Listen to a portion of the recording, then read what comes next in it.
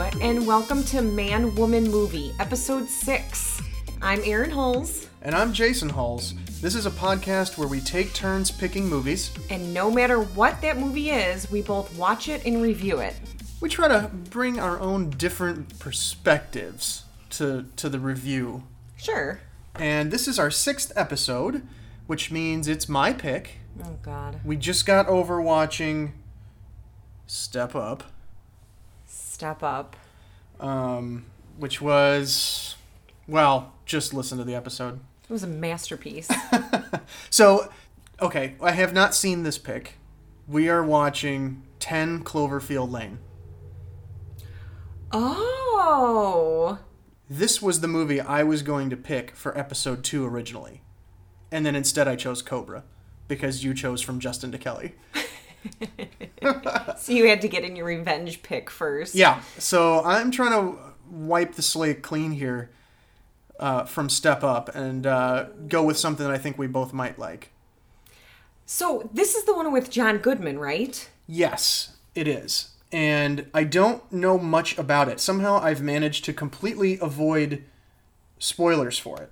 I know obviously it's a follow-up of some kind. It's in the Cloverfield universe, which I thought Cloverfield was interesting. I didn't really dig the handheld footage thing too much. Like, I would have preferred if it had just been a film, just narrative film without the shtick of having it be handheld. And this one is like that. This is just a narrative film shot cinematically without the handheld shaky camera thing. Now, I never saw the original Cloverfield. Oh. Do you think that's going to affect me watching this one? I don't think so. I got the impression that this movie is very standalone. So I think you should be okay. I wonder why they grouped them together if they're so different. I don't know. I think my guess is just because it sort of happens in the same universe. The synopsis for 10 Cloverfield Lane is, after getting in a car accident, a woman is held in a shelter with 2 men who claim the outside world is affected by a widespread chemical attack. Oh. So, yeah, I saw the trailers. I thought it looked cool. I was interested in seeing it in the theater. I just didn't get around to it. That happens. But I'm excited to see what this is all about. Me too. Shall we go check it out? I don't see why not. Let's go. There's a woman. Help her! No one can! Open the door! She's begging me. Do not let her in! Let me in! Welcome back. I thought it was great. I thought it was really good. So let's talk about what happened. Well, it starts with Michelle in the beginning. You can tell she's really anxious. She's packing her bag. She's packing her suitcase. And she leaves her house or apartment with a set of keys and what looks like an engagement ring. Yeah, she leaves the engagement ring. And the one thing I liked about the opening is that they establish the situation without any dialogue. The beginning of the film really moves quickly. She's in her car. She drives out of the city into a more rural area. She gets a call from Ben, her boyfriend, fiance. Sure. And that's the first we hear of anyone. That's the first time we hear anyone speak in the movie. Fun fact, it's Bradley Cooper's voice. Is it really? It is, yes. I didn't know that. So Bradley Cooper plays the voice of Ben on the phone, begging Michelle to call. And she doesn't even really have a chance to because she gets into a car accident. A pretty graphic one, too. Yeah, and again, this whole situation happens very, very quickly. The pacing is very fast in the beginning, and you're thrown into an intense situation very quickly because Michelle wakes up with an IV in a concrete room, and she has no idea where she is or how she got there. Almost very Saw-like, where she wakes up chained to the wall. Leg brace on. Concrete wall, looks very dark and very dungeony. Mm-hmm. As she's trying to figure out how to escape, she uses the IV hook, or like the pole that the IV is hanging on, to hook her phone, and she scoots her phone over to her from across the room. No signal. And about that time, John Goodman appears, Or shall we call him Howard? Oh, yeah, Howard. So he comes in, and she's really upset. She doesn't know who he is, and she's begging him to let her go. She assumes it's a basic abduction situation. Right. And she says they're going to be looking for me, and his reply is, no one is looking for you. I'm sorry, but no one's looking for you. And then he leaves, which is a really ominous way to introduce yourself. Right. A little more explanation, I'm sure, would have been appreciated. Yeah, it doesn't come until later. And Howard, one thing they make you wonder is, does he have good intentions here? And certainly in the beginning, it seems like he does not. He is very sketchy. And they make him seem very crazy. Michelle's next plan is to make a spear out of the crutches that Howard gives her. That's right. She takes the little rubber part off the bottom and starts fashioning a weapon out of what was the thing that he gave her? It was the key to that's right. It was the key to the cuffs that were chaining her to the wall. Okay, so she used the key to sharpen the bottom of the crutch. Yep. Okay. Which was a great plan. Hey. And she actually gets him with it. She starts a fire in the air ducts, which causes Howard to come running and open the big door that she's locked behind. And when he comes in, she stabs him, and he takes it and is yet able to inject her with some kind of thing that knocks her out again. Yeah. So she wakes up again, and that's when he explains a little bit more about what's going on. Right. There's been an attack. You're safe in here. Everybody outside is dead. I saved your life. And he goes through a couple different possibilities of what's happening outside. He starts talking about like possible nuclear warfare or chemical warfare, and then he says, "Oh, it could be the Martians." And so, like, there's a fairly like just credible line of thinking coming from him initially, where he's talking about something that happened to the entire area and they're safe, and then he drops the Martian bit, and I think that's to just reinforce the question of like, is this guy crazy? Is he not? Like, is he onto something? But they give you little snippets of maybe he's not so crazy, because do you remember when she was in the car before the accident and she's flipping through the radio and and the radio talks about blackouts and and the military's trying to figure out something about these blackouts, and then pretty soon right after that she gets hit. Yeah, that's true. So she was driving right about the time whatever happened, the attack happened. So after she wakes up and they have their heart-to-heart, Howard shows her the rest of the bunker. And you meet Emmett. Emmett is a construction worker, basically, who helped build the bunker. And when this strange event occurred, he knew to go to the bunker. They have VHS cassette films and a jukebox and all of these things that he's went to great lengths to make this bunker sort of a little home, and he's definitely got that prepper mentality. He's thought of everything. Right. The air is filtered, they have running water, they've got everything they could need, and he's not willing to put a timeline on how long they're going to be down there, and he doesn't like to talk about it. He's clearly one of the prepper sorts of people, like a doomsday prepper. Yeah, like he thought something was going to happen. I don't think he specifically was planning for this. So what do you think about the prepper culture? I mean, is it something that, do you think they're crazy, or, do you think they're onto something? What do you think about it? I think I'm going to think that they're crazy until I'm one of those people that are banging at the door and trying to claw my way in when there is a zombie apocalypse, or when there is a plague, or when there is something that we need to hide from. I think there's some value in the mindset of being just ready and capable. I think with anything, you can take it too far, I guess, and I'm sure any prepper listening would totally disagree with that. But, at least for me and my thinking on the subject right now, it seems like there is value in knowing how to take care of yourself and recognizing and being mindful of your surroundings.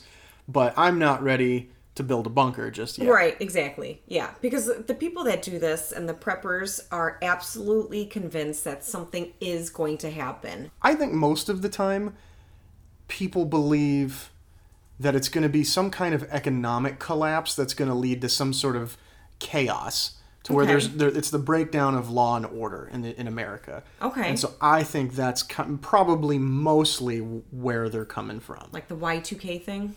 Well, not necessarily like the Y2K bug, because that just, well, actually, yeah, it could be. Yeah, I mean, it could be started, chaos could originate with some kind of thing like that. But I think just generally the breakdown of civilization is what they're concerned about. So, I don't know, who knows, maybe they're right, maybe we will be the ones trying to fight with people in the grocery store over the last loaf of bread. Yep. Who knows? And they're going to be fine. Yep. So, I guess time will tell, but I am hoping we never live in a world where we need a bunker. I'm going to doubt it. I think it would be awesome to have a bunker. I want one. No. There's a company out there right now that will build shelters that you can bury, and they build them out of old train cars. Really? Yeah. How do you know this, Jay? How do you know this? Are we getting a bunker? We're getting a bunker, aren't we? Well, there's already one in our backyard. God bless it. I didn't want to say anything, but yeah. What are you prepping for? Zombies. Of course you are. Obviously, Michelle in the beginning thinks he's nuts. And this is a situation where a crazy man has stolen her. Right, has stolen her. And she's talking with Emmett about it. And Emmett says, oh, no, there really is something. Right. I saw it. Yes. And that's where you kind of start to think maybe Howard isn't so bad. Yeah. Maybe he really is a hero and he really did rescue her, because Emmett is saying, no, there is something out there. Mm-hmm. And she says, did he take you? Did he kidnap you? And he said, no, I fought to get in. I fought to get in. Yeah. So he saw red flashes of light. Yes. Over cities, like in the distance, as if something far away was, there was something big happening far away. Yes. So he's definitely a believer. So they do a really good job of making you wonder whether or not something really is happening. Yeah. Now, because it's a Cloverfield film, you're pretty sure something's up. But nevertheless, they do a good job at making you kind of wonder about what it is that's actually going on. Right. And after they kind of establish maybe, or they set the stage that maybe he's an okay guy and maybe he's just misunderstood, they kind of go into this little montage of them becoming this happy family and, playing puzzles and making sandwiches and just kind of enjoying being around each other. They settle into like a new normal. Yes. And, actually, and before that, Howard wants to introduce Michelle to Frank and Mildred, because she's asking a lot of questions, and he says, I think it's time for you to meet Frank and Mildred. And he takes her up to the hatch to get out of the place and lets her look out the window. And there are 2 dead pigs that are all sort of messed up looking. While he's walking her up to see Frank and Mildred, she's watching him unlock the locks to get through to get through to the next steps to see the pigs. And so she knows that he has these keys and she knows what they do and where it can lead her. So she's eyeing those keys. Yeah. There's also the truck. Yes. And that's when she notices. She notices the damage on the truck. Yeah. And he actually confesses quickly that Howard is the one who ran her off the road. Right. And wrecked into her. And he says it's because he knew something was starting to happen and he panicked and he wasn't himself, his usual nice, charming self. And he's the one who ran her off the road. He felt bad. He scooped her up and brought her to the bunker and saved her life. And I thought I was so clever. I thought I predicted the ending. I thought, no, he was the one who hit her. I know it. And it came out, 10 minutes later. Yeah, they get to it really fast. I thought that was funny, too. They get to it really fast. Michelle wants to escape for quite a while. She's still got this in mind. So later, they're having dinner, and they're sitting around talking about, well, Michelle and Emmett are talking about how long they might be down there. And Howard flips. Like, he just flips out for a second and doesn't want to talk about that. And he corners Michelle against the wall and starts talking about how she isn't grateful for the things that he's done for her. And she manages to get the keys off of his belt. Right. So she plays it cool. They sit back down. And as soon as she gets an opportunity, she grabs a bottle, smashes it over his head, Yes. and runs. Just takes off. She runs up to the hatch. She slams this interior door, so Howard's stuck behind it. She's working on the exterior locks, and she sees a car outside. She sees headlights. And all of a sudden, and this is a part I thought was awesome in the movie, this woman slams against the glass on the outside of the hatch. Her face is all disgusting looking. She's screaming to be let in. Right. And Michelle stops, and she's looking back at Howard, who's yelling, "Don't help, you can't help her. Right. Don't let her in. You'll kill all of us." Right. And then she sees this woman begging, and she's forced to do nothing. She doesn't let her in and goes back down into the bunker. Yes. That's when she realizes she probably is safer in the bunker. Yeah. So Howard starts talking about this Megan and how Megan loves her magazines and how Megan loved France and the French, and he doesn't really say who she is. And finally Michelle says, "Is that your daughter?" And he says yes. His ex-wife turned Megan against him, Right. and they both moved to Chicago, and he Right. doesn't get to see her anymore. All of a sudden, an alarm goes off. Something is wrong with the air filter. Michelle is crawling through the ducts to find the air filtration system, and she ends up in this little room. She, cranks the handle, gets the air working again, but she notices there's a second hatch, and she climbs up the ladder, and written on the glass is the word "help." So she's going back down the ladder, and she steps on something. Next scene, she shows that something to Emmett, and it's a pair of earrings. The earrings are the same ones worn by the young girl that Howard says is his daughter, Megan. Emmett goes, "That's not his daughter. I know her. She went to school with my little brother." So that shows that Howard is lying about who this young girl is. And Emmett says this young girl went missing and was never found. Right. So right there, there's confirmation that Howard had abducted this young girl. In another one of the photos, she's wearing a shirt with the Eiffel Tower on it, and it's the exact same shirt that Michelle is wearing at that moment. But then they never finish. Right. You never really find out what happened. Right. I think it leaves you to put the clues together. I mean, Yeah. more or less, you're led to believe Howard abducted her, kept her in this bunker for who knows how long, because she tried to escape by scratching "help" on the window. Right. And then we don't know what happened to her. Yeah.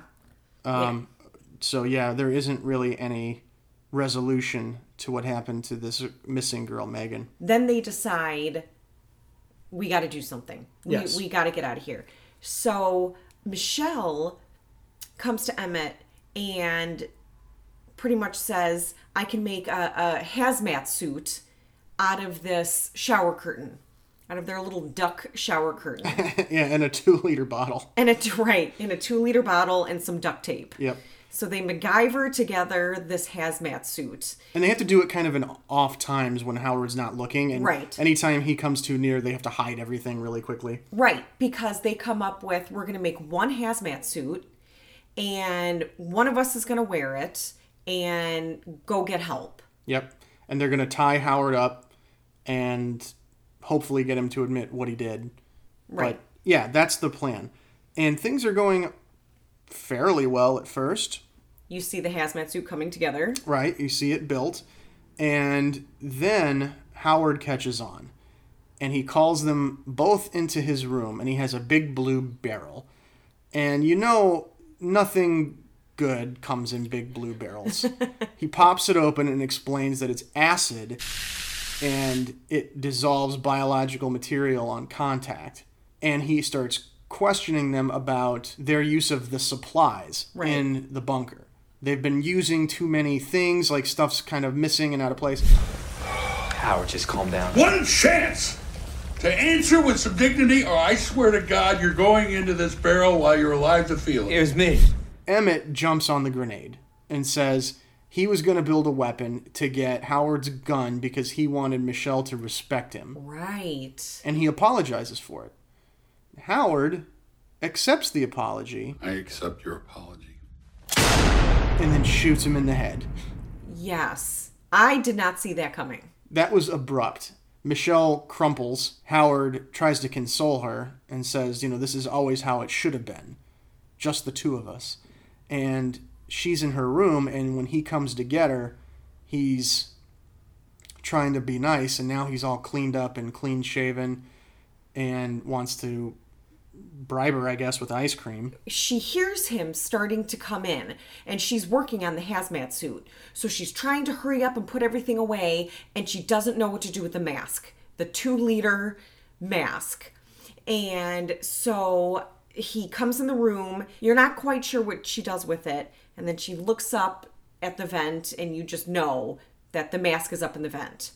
So she's kind of nervous. He says, all right, get ready. We're going to have dinner. Starts to walk out. You think everything's going to be okay. And then a screw falls out of the vent and falls on the floor. So he sees it. He looks up and he says, why is this here? Why is this loose? What's going on? So he pulls down the vent and starts reaching up there. He doesn't get the mask, right? No, because the mask is too far back. Right, but he turns around and he sees tucked under her mattress a little piece of the hazmat suit. Yes. So that's when she pretty much just has to make a run for it. Yes.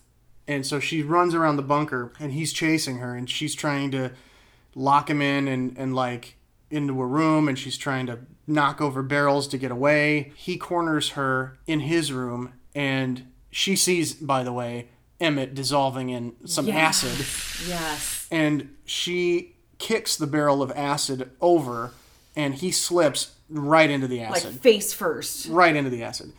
And starts burning, and she parkours her way over and around and gets her hazmat suit and her mask, and she has to escape through the vents back to the same little chamber that she discovered with the second hatch. Yes. Howard starts stabbing his knife up through the vents as she's crawling through them. And they're showing him like slowly dissolving with the acid on his skin. His face is all burned. And she actually gets out. Mm-hmm. She's running around and it's quiet. She's running to a truck. She immediately cuts her suit and she has to duct tape it back up. And as she's, getting done with that, she notices that there's birds flying over. And they're fine. Everything's fine. So she takes her mask off. And lo and behold, she can breathe. So you think the movie's over there.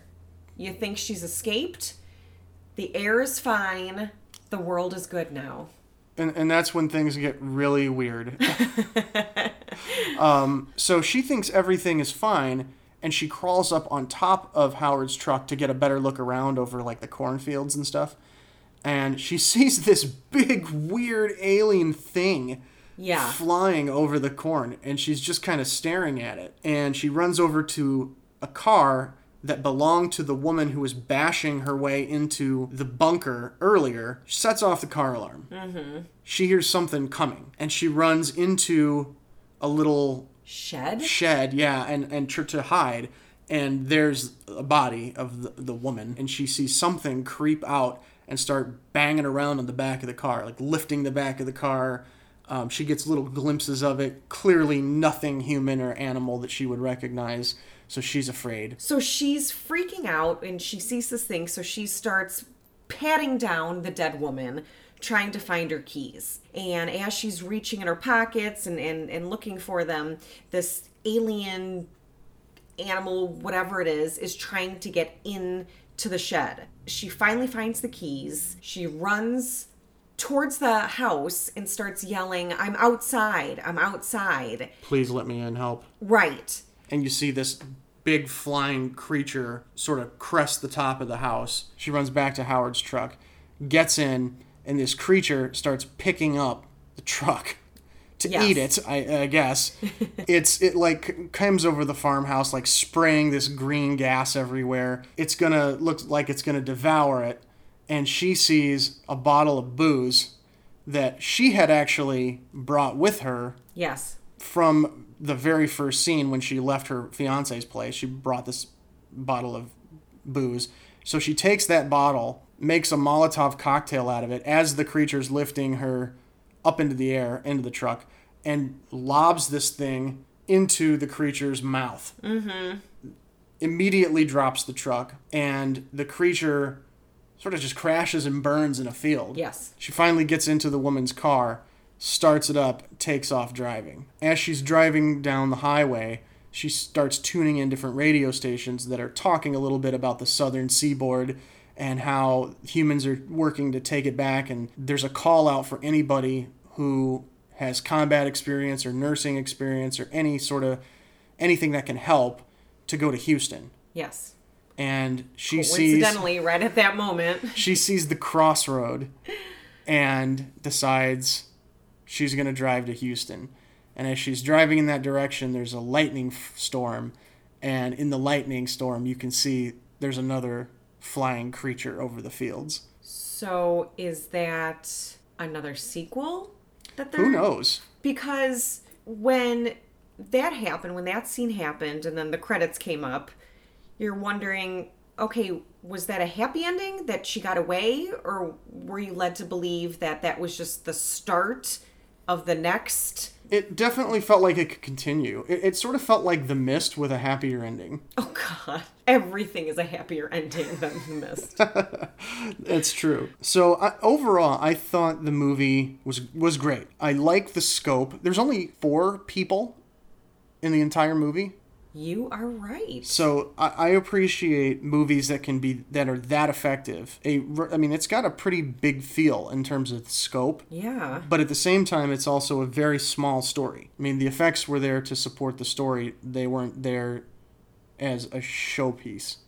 So one thing they talk about at the dinner table is regret. So if we were stuck in this house, oh boy, we knew that the monsters were outside, what is one thing that you would have liked to have done that you have not yet done? Wow, this is getting heavy. Uh-huh. I definitely think that I haven't traveled as much as I would have wanted. I agree. I think that's my answer as well. I think a lot of people would say that, though. Yeah. To see more of the world. Yeah, I think a lot of people would say that. So it's probably good that we're not stuck in a house with monsters outside. That is true. We got to book a trip now. I was going to say. Fun facts. The cast members weren't told the title of the movie during production. So I don't think they realized they were making a movie that was in the Cloverfield universe. What was there a reason for that? I don't know. Probably just some kind of secrecy. I know, like, J.J. Abrams always likes secrecy surrounding his movies. And the film originally began as a script called The Cellar. It had nothing to do with the Cloverfield universe. Oh, that's interesting. But then J.J. Abrams, his production company, bought it, and they sort of adapted the script into something. Because, I don't know, we haven't talked about this yet. This movie has nothing to do with the first one. Right. Absolutely nothing to do with it. Like, it's its own thing completely. Like, the monster in the first one has nothing to do with the monsters in this one. But I did read that they're interested in possibly doing more movies in the future that might tie them together. I would be all for that. I think that would be really cool. Yeah, it would definitely make money. Was this successful? What was the score on Rotten Tomatoes? 90. Wow, that's pretty high. Do you agree with that? I mean, I don't know about 90, but I mean, I would rank it up there pretty high. I would give it an A. So, yeah. I mean, because I would give it an A, I would say 90. Yeah. I definitely recommend that people see it, even though, thanks to this podcast, you pretty much have a complete spoiler. Sorry. Let's take a little bit of an alternate look at this movie. I think the performances in this movie were great. Yeah, I agree. But, nowadays you've got Ghostbusters where they swap the genders of the Ghostbusters. So I want to know, what if we did this with 10 Cloverfield Lane? Okay, so I'm going to list off a new cast. This ought to be interesting. And I want you to tell me if this would make the movie more or less watchable. Oh, God. Okay. Okay, so in the role of Michelle, we have McLovin. Super bad. Yes, the kid who plays McLovin. Okay. All right, and the captor, Howard, will now be played by fellow Roseanne alum, Roseanne Barr. Roseanne traps McLovin Oh, my God. in a bunker for an alien invasion. Is that movie more or less watchable than what we saw? More? More. I think more. Because it's so weird. Because Like, I think Roseanne would be meaner. yeah, I think you're And right. McLovin would just be like the... McLovin would be a slave. Like he would just be McLovin there would just take it. yes, he would just be there to do dishes, and he would never try to escape. He would just be a doormat for Roseanne. So it would be up to whoever the third person would be at that point. Now, Who would be would the it- good Emmett. You know what? Let's stick with the theme. Uh-oh. Annoying Becky number 1, not hot second Becky. I want annoying, less attractive Becky So as Emmett. Becky number 1, Roseanne and McLovin are trapped in the bunker. Okay, now is the situation out in the real world Exactly the same. It's the same. Exactly same. The same movie, just different people in the roles. Okay. So Roseanne puts Becky into a big tub of acid. Which I'm kind of surprised she didn't do on Roseanne. That's true. I can see that. So okay, well, yeah, I think that movie would be perfectly watchable. I almost have no comment. I'm glad we both agreed that this was a successful pick. Yeah, this was a really good pick. So is that going to influence maybe what you pick next time, or are we No. just it's random? Just it's going to be whatever. Oh no, I know what movie I'm picking. Oh wow, okay. Any hints? The movie that we just watched came out about 4 months ago. The movie that I'm picking came out in 1989. Well then, if you like Man Woman Movie, you like our podcast, do us a favor and just, give us a high rating on whatever service you happen to be using to find this podcast. We want to know that you're enjoying it. We want to know that you're entertained. We definitely do, and it does help us. So please give us a good review. Tell a friend, tell a neighbor. Come back next time. See what Aaron makes me watch. But for now, I'm Jason Hulls. And I'm Erin Holes. And we will see you next time on Man, Woman, Movie.